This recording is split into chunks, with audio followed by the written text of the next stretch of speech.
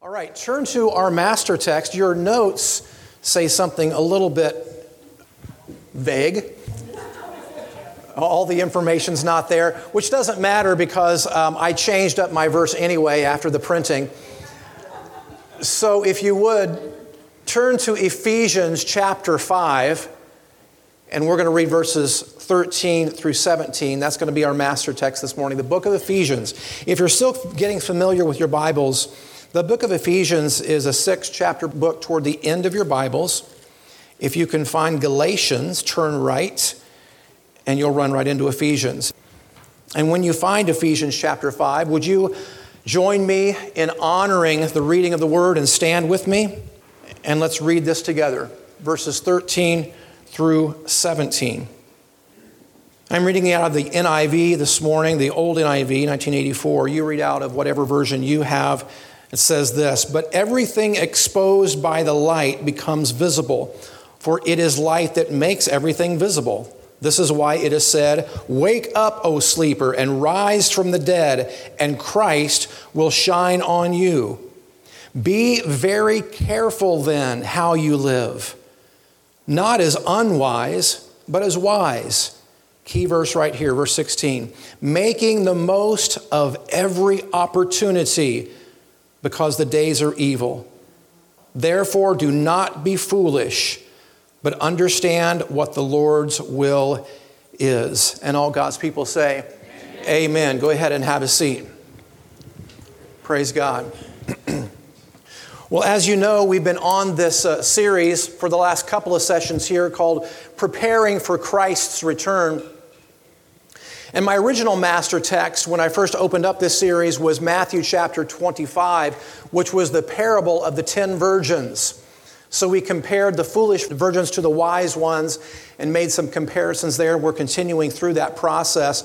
So as you remember in that first teaching, and then I also reiterated this point again last week, a key concept here with Matthew 25 and the parable of the 10 virgins. And we'll come back to our master text of Ephesians 5 here in a moment. But I want to make this point here about our original master text, Matthew 25, the parable of the 10 virgins, which tells us that half of the people who identify themselves as Christ followers are spiritually asleep. They are totally unprepared for Christ's return. And likewise, one half of the church is actually a false church. One half the church is actually a false church. That's the message that we get out of the parable of the 10 virgins.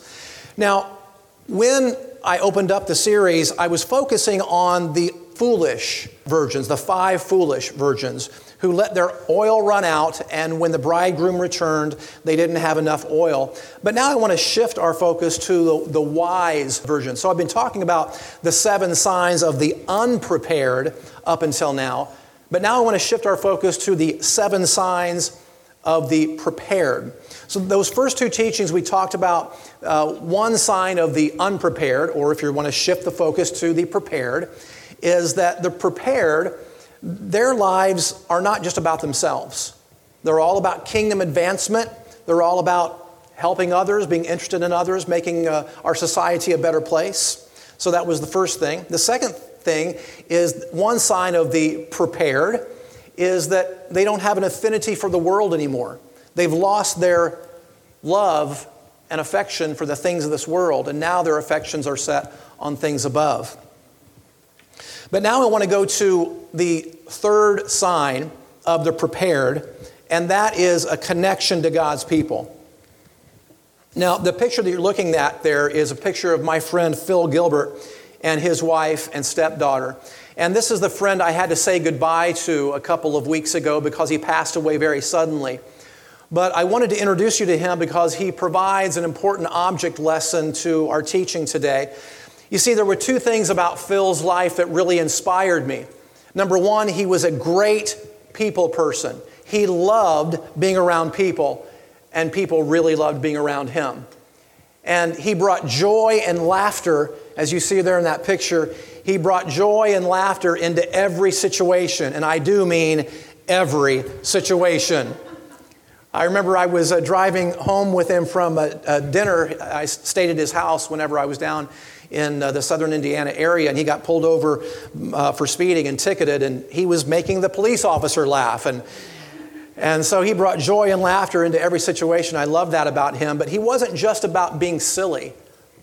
He had a deep spiritual and reflective side about him that I really liked as well. You see, Phil knew that he had some weaknesses and flaws like we all do, and he was always looking for ways to grow and improve. So he read a lot, and he asked a lot of questions, even of people like me. And I'm 18 years younger than Phil was, but yet he wasn't too proud to inquire of someone much younger than him. And he was dutifully faithful to his local church.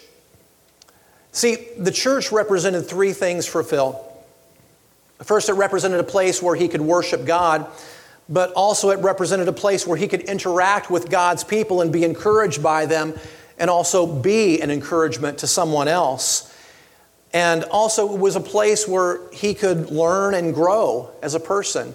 And he figured that he could use all of that he could. And I liked that about him. So he never wasted an opportunity.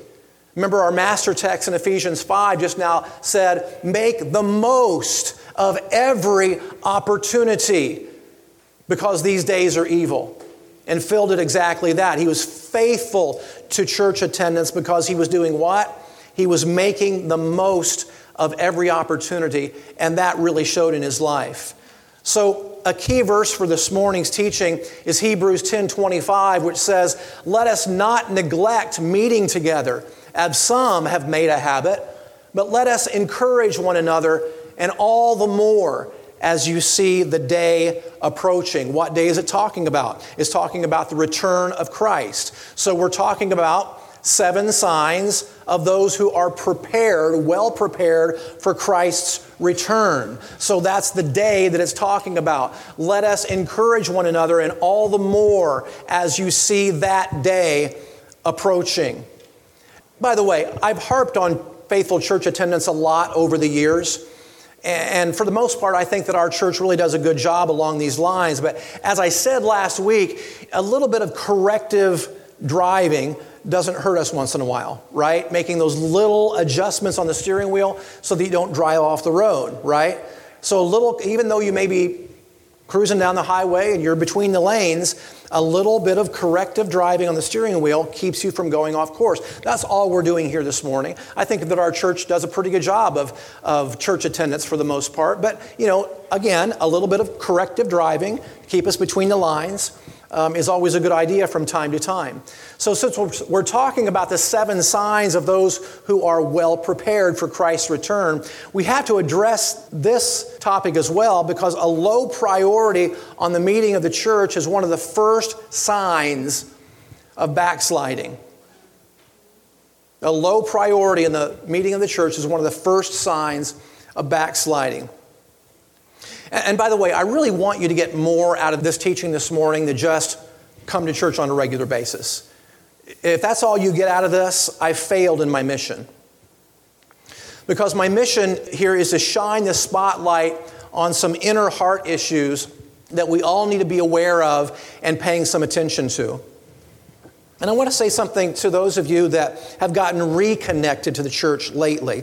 This teaching won't be a reprimand or anything along those lines. That's not why I'm doing this. I actually had the outline of this series several weeks ago before some of you got reconnected.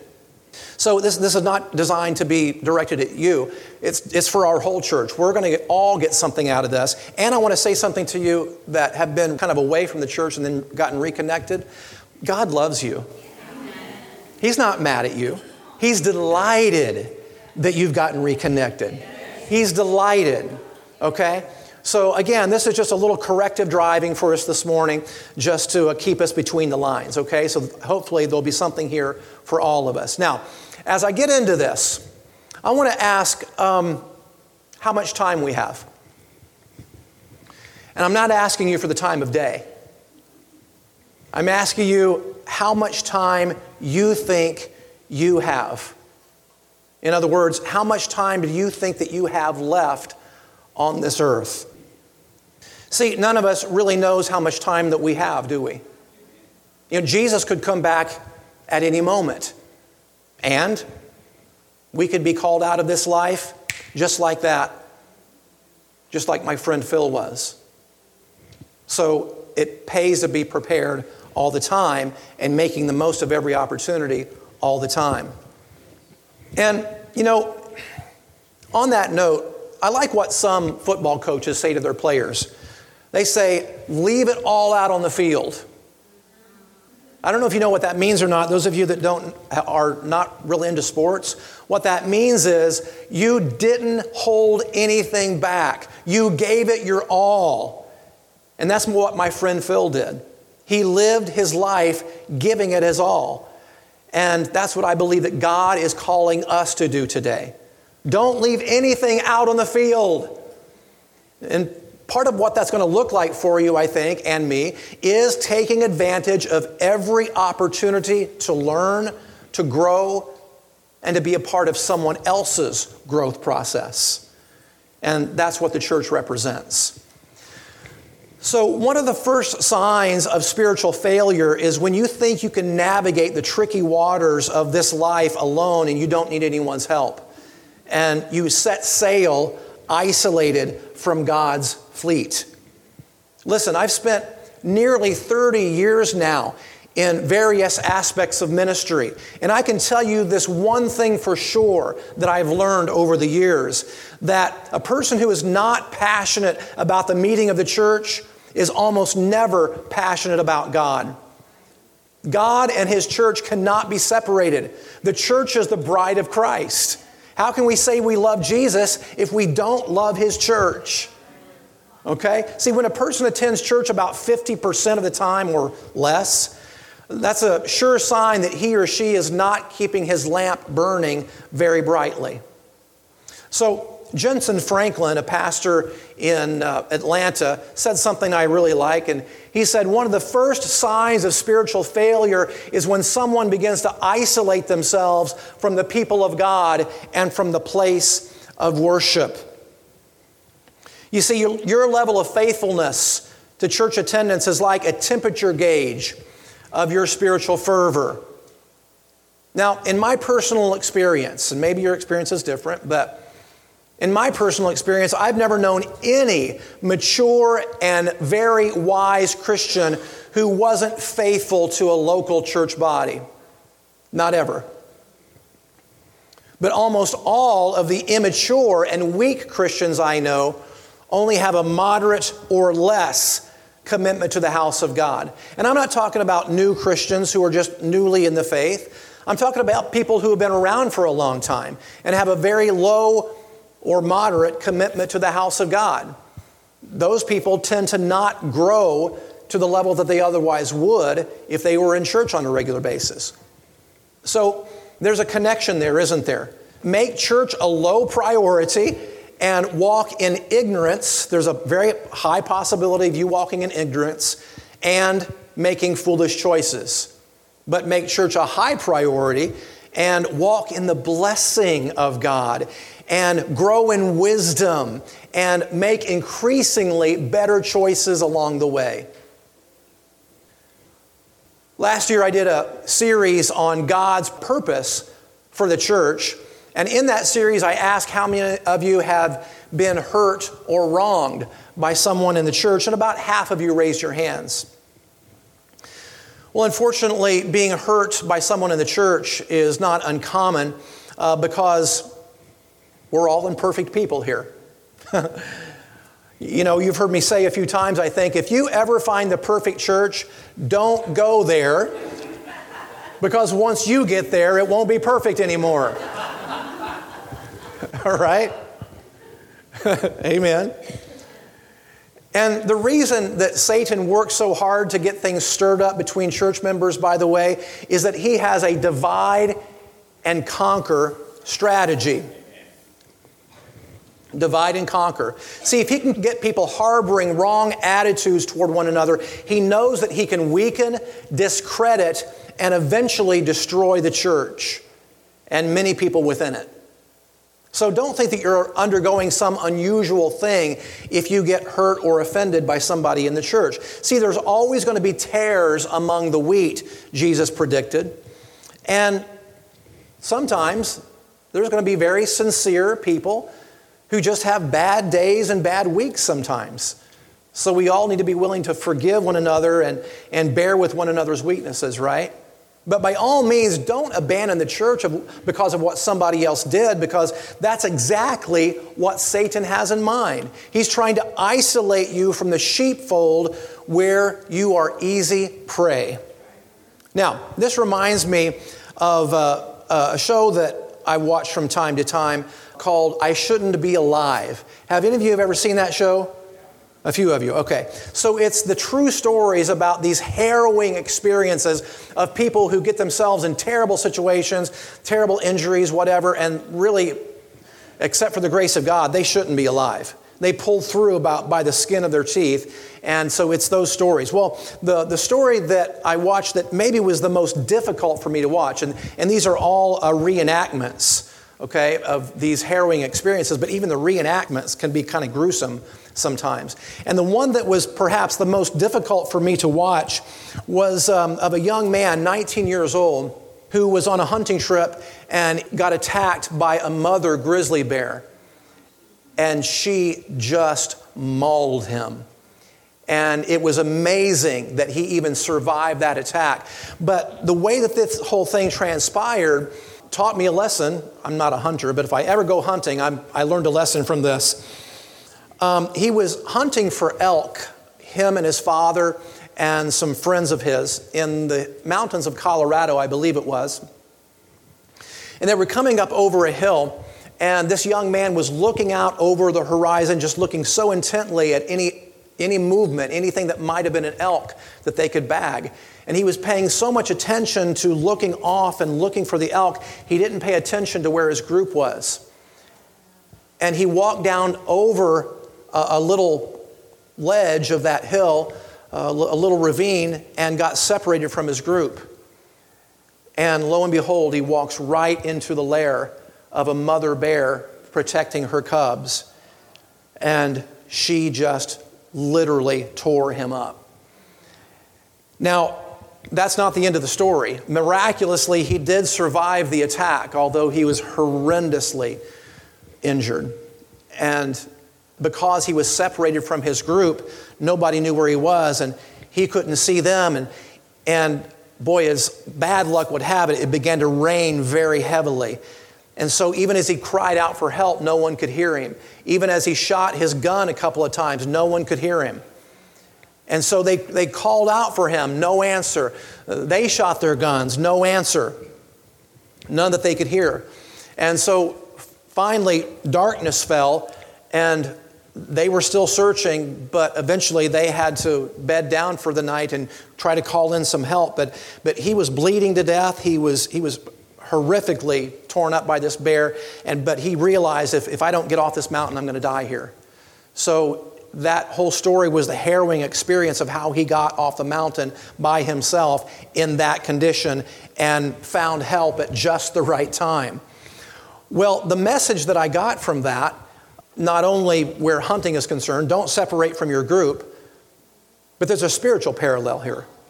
Likewise, Satan knows if he can isolate you from God's people, you are easy prey. You're easy prey. And it won't be too long before he tears you up.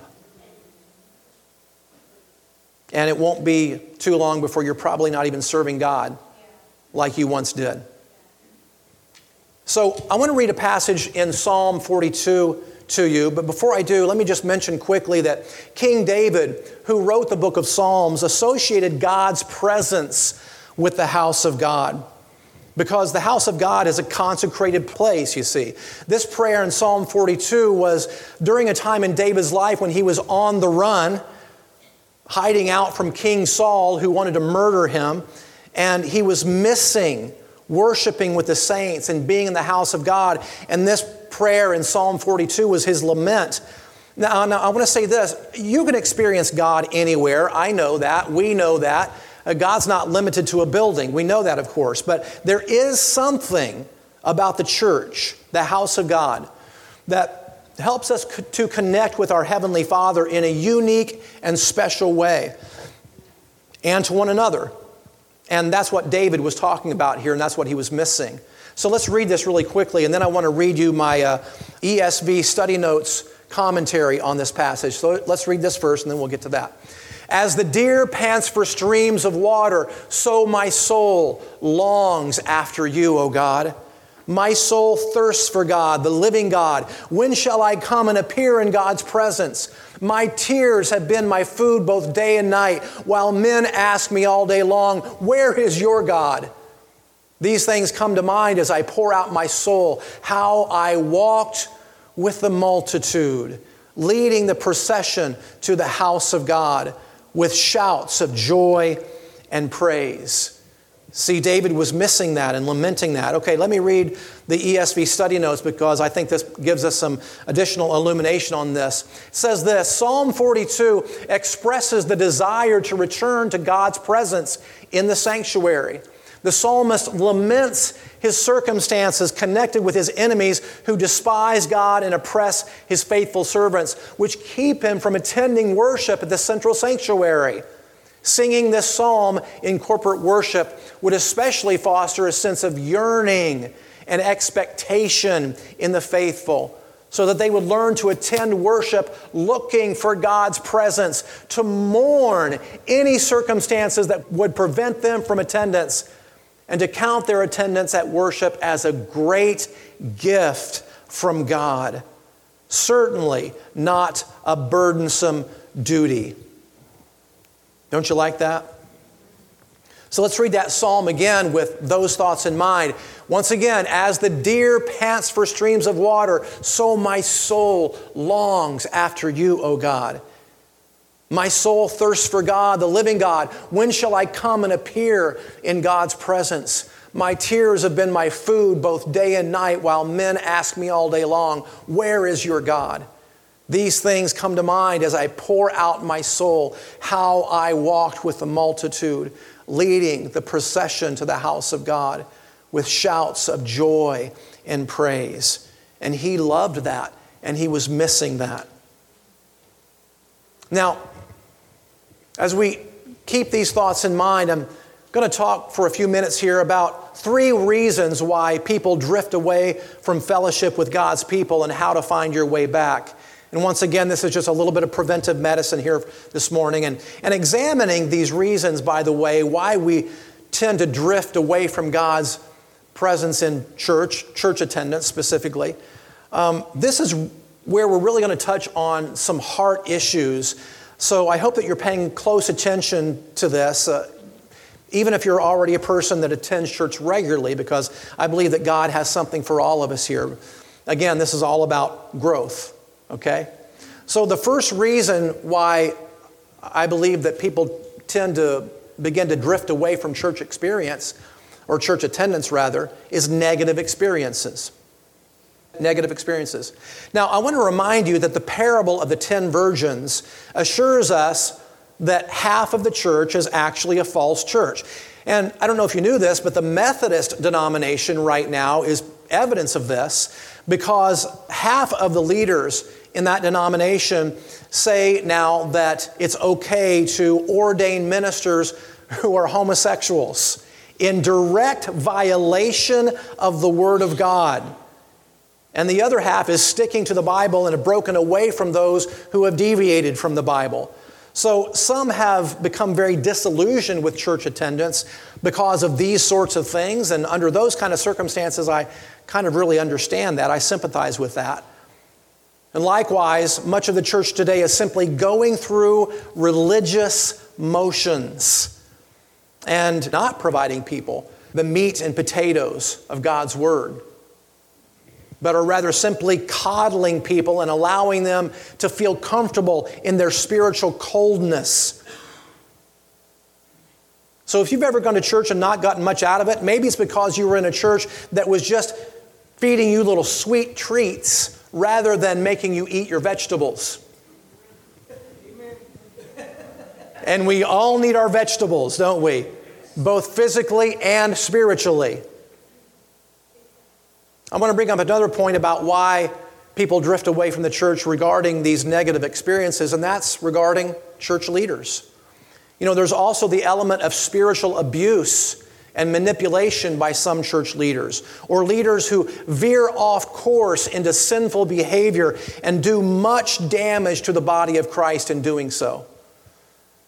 So if you've ever experienced any of that in the past, would you allow me to say how sorry I am that you experienced those things, that you were treated that way, and that you experienced leadership who did not represent the interests of Christ? See, Jesus warned us that there would be wolves in sheep's clothing. He predicted that. He prophesied that. There would be wolves in sheep's clothing, so to watch out. So I want you to see, I'm going to read you a passage out of Ezekiel chapter 34 here in a second. And I want you to see how God feels about that sort of thing with this passage from the prophet Ezekiel. And you're going to see two things where the character and attitude of God is concerned. You're going to see two aspects of God. Number one, you're going to see in this passage I'm about to read the great love and concern that God has for His children and His flock, and the anger that He has toward those who mislead the flock and don't shepherd them properly. All right, so I'm going to read this passage to you. Let's go. Ezekiel chapter 34. Verse 1, then the word of the Lord came to me. Again, this is the prophet Ezekiel. Then the word of the Lord came to me saying, Son of man, prophesy against the shepherds of Israel. Prophesy and tell them that this is what the Lord God says. Woe to the shepherds of Israel who only feed themselves. Should not the shepherds feed their flock? You have not strengthened the weak, healed the sick, bound up the injured, brought back the strays, or searched for the lost. Instead, you have ruled them with violence and cruelty. They were scattered for lack of a shepherd. And when they were scattered, they became food for all the wild animals. My flock went astray on the mountains and every high hill. They were scattered over the face of all the earth with no one to search for them or seek them out. Therefore, you shepherds, hear the word of the Lord. As surely as I live, declares the Lord God, because my flock lacks a shepherd and has become prey and food for every wild beast, and because my shepherds did not search for my flock, but fed themselves instead, therefore, you shepherds, hear the word of the Lord. This is what the Lord God says. Behold, I am against the shepherds, and I will demand from them my flock, and remove them from tending my flock, so that they can no longer feed themselves. For I will deliver my flock from their mouths, and it will no longer be food for them. For this is what the Lord God says, behold, I myself will search for my flock and seek them out. As a shepherd looks for his scattered sheep when he is among the flock, so I will look for my flock. I will tend my flock and make them lie down, declares the Lord God. I will seek the lost, bring back the strays, bind up the broken, and strengthen the weak. But the fat and strong I will destroy. I will shepherd them with justice. Do you see the love of God for His people there? He basically says, don't mess with my flock. If you're a leader in my church, you had better shepherd them properly. I'm holding you accountable. So I believe I speak for the Lord today when I say that if you were ever abused or manipulated by a church leader, or a church leader veered off course into sinful behavior, those things don't represent the interests of God, folks. And those leaders will be judged for the damage that they did to God's flock. But here's the good news for you. But now God is seeking you out to heal your wounds and to shepherd you like you're supposed to be shepherded. Amen? Isn't He good? But there's another element to this point about negative experiences that I want to make. And I want to reiterate the point here about various offenses in the church. See, if you were offended by a fellow church member, well, again, that's not really a reason to give up on church. You know, we're all very different from one another, aren't we? And we all have different backgrounds and temperaments, and when we're all thrown together in the mix like this, at some point, we're probably going to rub each other the wrong way. And, you know, we're all in process and all at different levels of maturity, and I believe this is one of the reasons why God ordained church, so that we can learn to bear with one another's weaknesses. See, learning to persevere with patience with people who are in process and who don't act very godly sometimes is an opportunity, listen, it's an opportunity for our own growth. Our own growth. So, see, look, this is the genius of God in commanding that we be part of a church body, because He knows that doing so is going to give us the opportunity to look at ourselves in the mirror and ponder why we reacted to that person the way that we did. Isn't God smart? So don't give up on church just because someone rubbed you the wrong way. That person may very well have been wrong, but who knows? Maybe it was you who was wrong, or a combination of both. See, God wants us to get past those little petty differences and grow up. Again, it's all about growth, isn't it? So now I want to turn our attention away from what other people do that make some people drift from church and focus on our own hearts and motives. So look at the screen. The second reason why people tend to drift away from church attendance sometimes is simply a lack of passion for the things of God. I'm on Facebook once in a while, and I see these memes that some of them are garbage, but some of them are really good. And so this little thing that you see on the screen there is a meme that I found on Facebook. I thought it was really good. So it says, the church in Afghanistan, quote, "We will gather and likely die." Now, what you're seeing in that picture there is Christians in Afghanistan digging their own graves, because they would rather be executed for their faith and have to dig their own graves before it happens, rather than to recant their testimony about Jesus Christ. So that's the situation of the church in Afghanistan. So that's their attitude. We will gather and likely die. And the church in America, however, we will gather unless there's a cookout, birthday party, or if it's a nice day, or there's a chance of rain, or I'm a little tired or something. Yeah. And to a degree, you know, I kind of understand some of that, because, I mean, my gosh, church can be a little boring sometimes, I guess, depending on where you're going to church and what your attitude is toward it. I mean, I admit I'm probably pretty boring sometimes. Seriously, I review my sermons online sometimes and almost fall asleep doing it.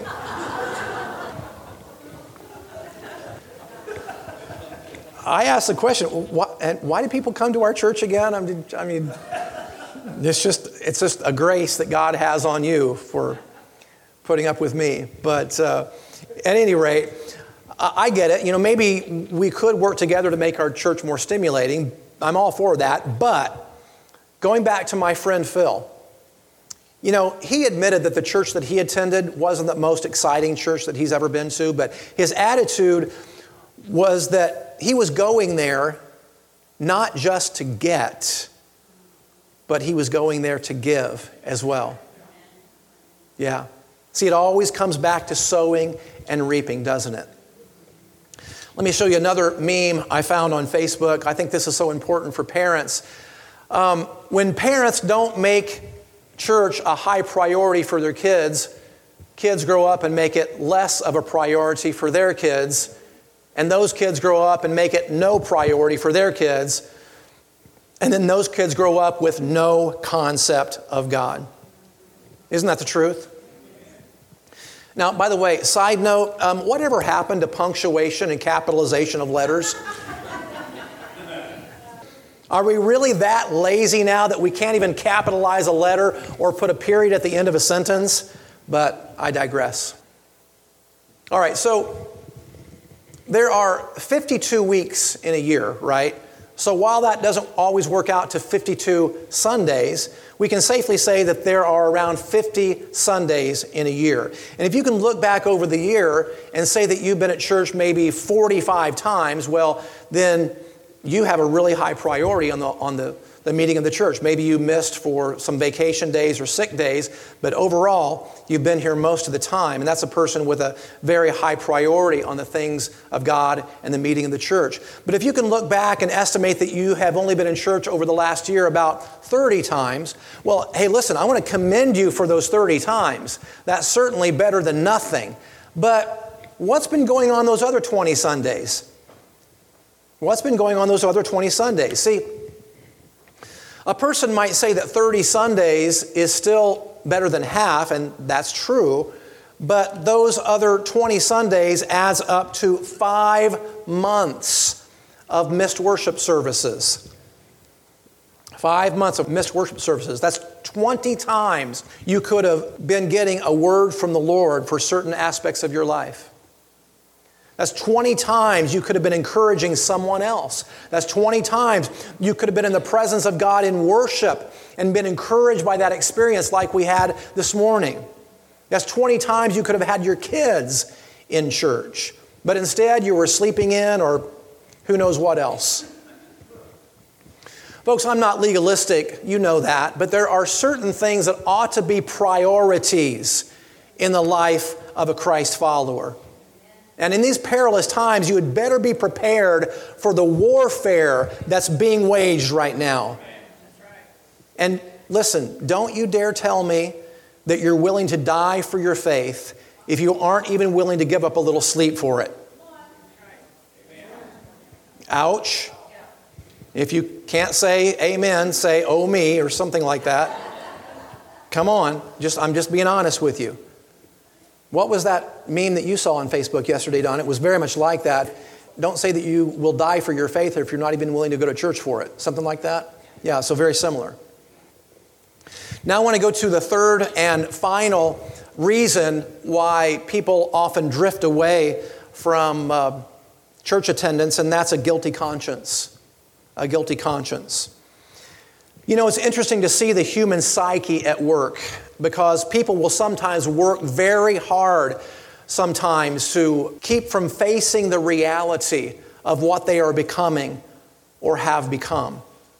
They will isolate themselves from people who represent higher standards than what they want to live up to, and instead surround themselves with people who simply tell them what they want to hear.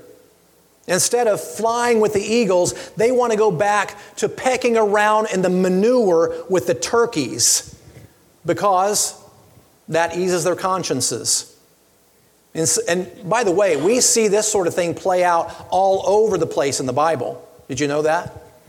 For example, whenever a king came to power in Israel who didn't want to live up to the highest standards of righteousness, he would cut himself off from the prophets who were in place there to speak the word of the Lord to those kings. So righteous kings like David kept those prophets nearby all the time.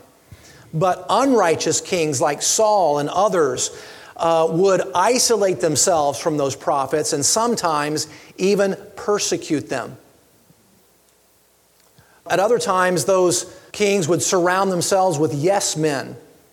The prophets who only told those kings what they wanted to hear. And then jeer at prophets like Jeremiah and even persecute prophets like Jeremiah who boldly proclaimed the true word of the Lord. And why did they do that? Well, because they didn't want to have their consciences pricked. That's why. They felt better whenever they were surrounding themselves only with people who were like them, compromisers and backsliders. So it's very, very important the company that you keep, folks. It's very important the company that you keep. The Bible says that a wise man is cautious in friendship.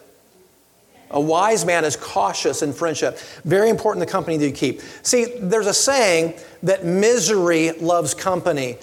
And I also believe that that's true where sin is concerned. Sin loves company. Because sin doesn't thrive as much when you're surrounding yourself with those who will hold you to a higher standard. Come on now, you're really quiet this morning. Come on.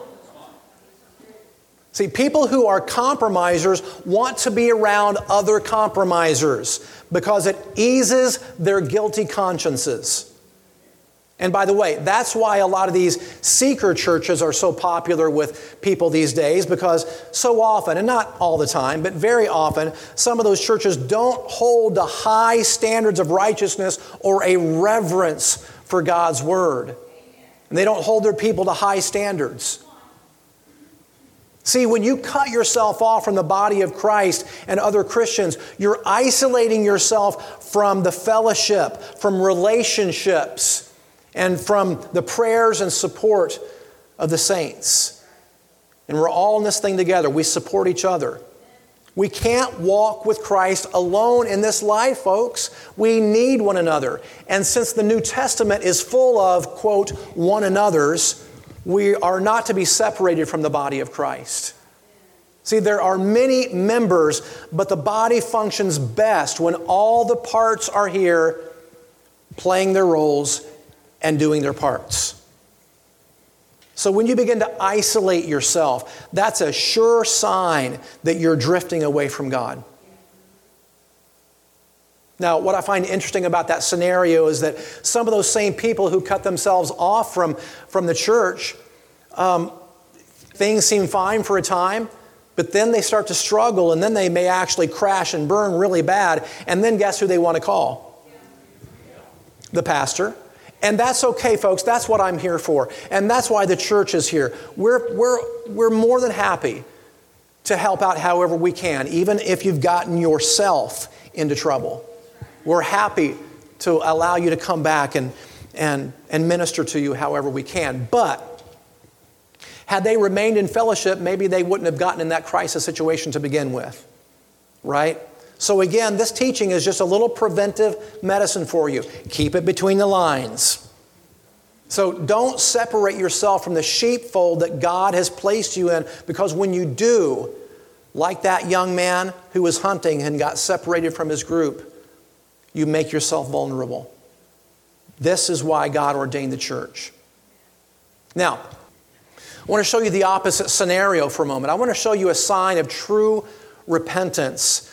And I'm referencing Acts chapter 2 here. And I know we've talked about the first sign of backsliding, being isolating oneself from the fellowship, but I want you to see the first sign of true repentance as demonstrated in the early church in the book of Acts chapter 2. So let's read this together. Peter replied, "Repent and be baptized, every one of you, in the name of Jesus Christ for the forgiveness of your sins, and you will receive the gift of the Holy Spirit. This promise belongs to you and your children and to all who are far off, to all whom the Lord our God will call to himself." With many other words, he testified and urged them, "Be saved from this corrupt generation." Those who embraced his message were baptized, and about 3,000 were added to the believers that day. And now I want you to see the results of what their conversion was in the next verse. They devoted themselves to the apostles' teaching and to the fellowship, to the breaking of bread and to prayer. Yeah, a clear sign of someone who has truly had a heart change is his or her desire to be in fellowship with God's people and to be taught the Word of God. In fact, they devote themselves to it. Can I just give you a little personal testimony real quick? When I came to the Lord and I decided I wasn't going to live that sordid life anymore, I was going to just come to the Lord, I was all in. All in. I was not playing around. And guess what? Missing church, I'm serious. It never crossed my mind. I'm serious. I've been walking with the Lord since 1993. And from day one, because my love for God was so passionate, because of what He saved me from, my love for the church was just as passionate. I never, even before I became a pastor, I never missed church. And as a matter of fact, Sunday morning wasn't enough for me. I told you the story a couple of weeks ago of when I crashed the women's meeting, right? It was Friday night. I'd cut myself off from all my old buddies and all my old associations and doing the things that I used to do on Friday nights. And here I was all by myself on Friday night, and I'm like, I got to get in a service someplace. And so the only thing I could find was a women's meeting, and I crashed it. Because I wanted to be with God's people that much. I wanted to be under someone's teaching that much. I wanted to be in the Word of God that much. So I was in church 3 times a week. I was attending a church that had a Sunday night service as well. So I was in church Wednesday night, Sunday morning, and Sunday night. And then we got involved in worship ministry, and I was there about 5 times a week because we were there for Wednesday night. We had a Thursday night worship rehearsal.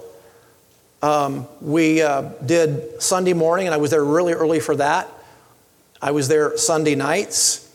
And then we added a Saturday night service. I was there for that too.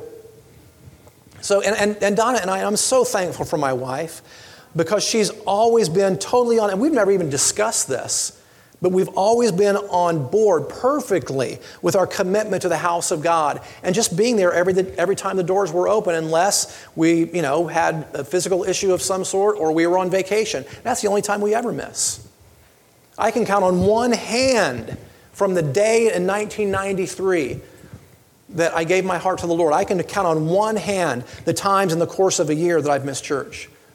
Just because it's so a part of my love for God. And we do crazy things like take vacations and go to week-long conferences. Who does that, right? Unless you really love the Lord, right? And you want to grow in Him. So this is what I'm trying to get across to you folks, is that if you really want to grow, make the most of every opportunity because the days are evil. So clearly a person who is hungry for God is passionate about his church. And you can't read the Bible and get anything other than that message right there. I want to say that again. You can't read the Bible and get anything other than that message right there, that a person who really loves God also really loves his church. All right, I'm almost done, so bear with me. So in swinging back around to our original master text from our first teaching in Matthew 25, the parable of the 10 virgins, one of the signs of those who are well prepared is regular fellowship with the saints is one way we keep our lamps burning. And one sign of the unprepared is those who don't make regular fellowship a priority. So in keeping with the theme of the 7 signs of the prepared for Christ's return, let me give you a summation, a little summary of where we've been so far in the first 3 teachings of those who are prepared based upon those first 3 teachings. So first, a person who is keeping their lamps burning brightly is not as concerned about his or her own affairs only, but is also concerned about other people's affairs and is interested in advancing the kingdom of God in whatever way that you can. Secondly, a person who is keeping his or her lamp burning brightly is a person who's not attracted to the wicked things of this world anymore, but is increasingly in love with God and is pursuing a passionate relationship with Him. And thirdly, a person who is keeping his or her lamp burning brightly is a person who is passionate about fellowship with the believers, which is going to include corporate worship. Hello. Thank you for that resounding amen. That includes corporate worship, learning God's Word, serving, and encouraging one another. All right. So I want to end with this right here. I'm swinging back to my friend Phil Gilbert, who, my friend, he's in that picture there. He looks like he's looking up into heaven and contemplating his future home in heaven one day. And now he doesn't have to contemplate anymore because he's there. Yeah. See, Phil made the most of every opportunity to learn and grow. And now that future home that he may have been looking at in that picture, he's now there. And I can just picture him at the feet of Jesus learning, because that's what he loved to do. He loved to learn. Now I can just picture him at the feet of Jesus learning, and Jesus saying to him, "Phil, well done, my good and faithful servant. You left it all out on the field." So let's read Hebrews 10:25 again with those thoughts in mind before we pray.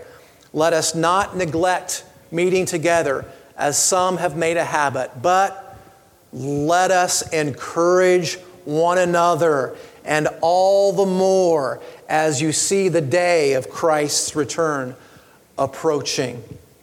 Hallelujah. Did you get anything out of that this morning? Amen. Praise the Lord. Stand with me.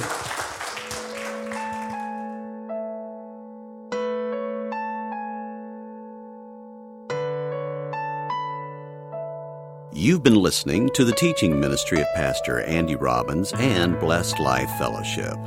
For more teaching and ministry resources, go to the church website at www.blessedlifefellowship.org. Thanks for listening, and may God's grace and favor shine on you.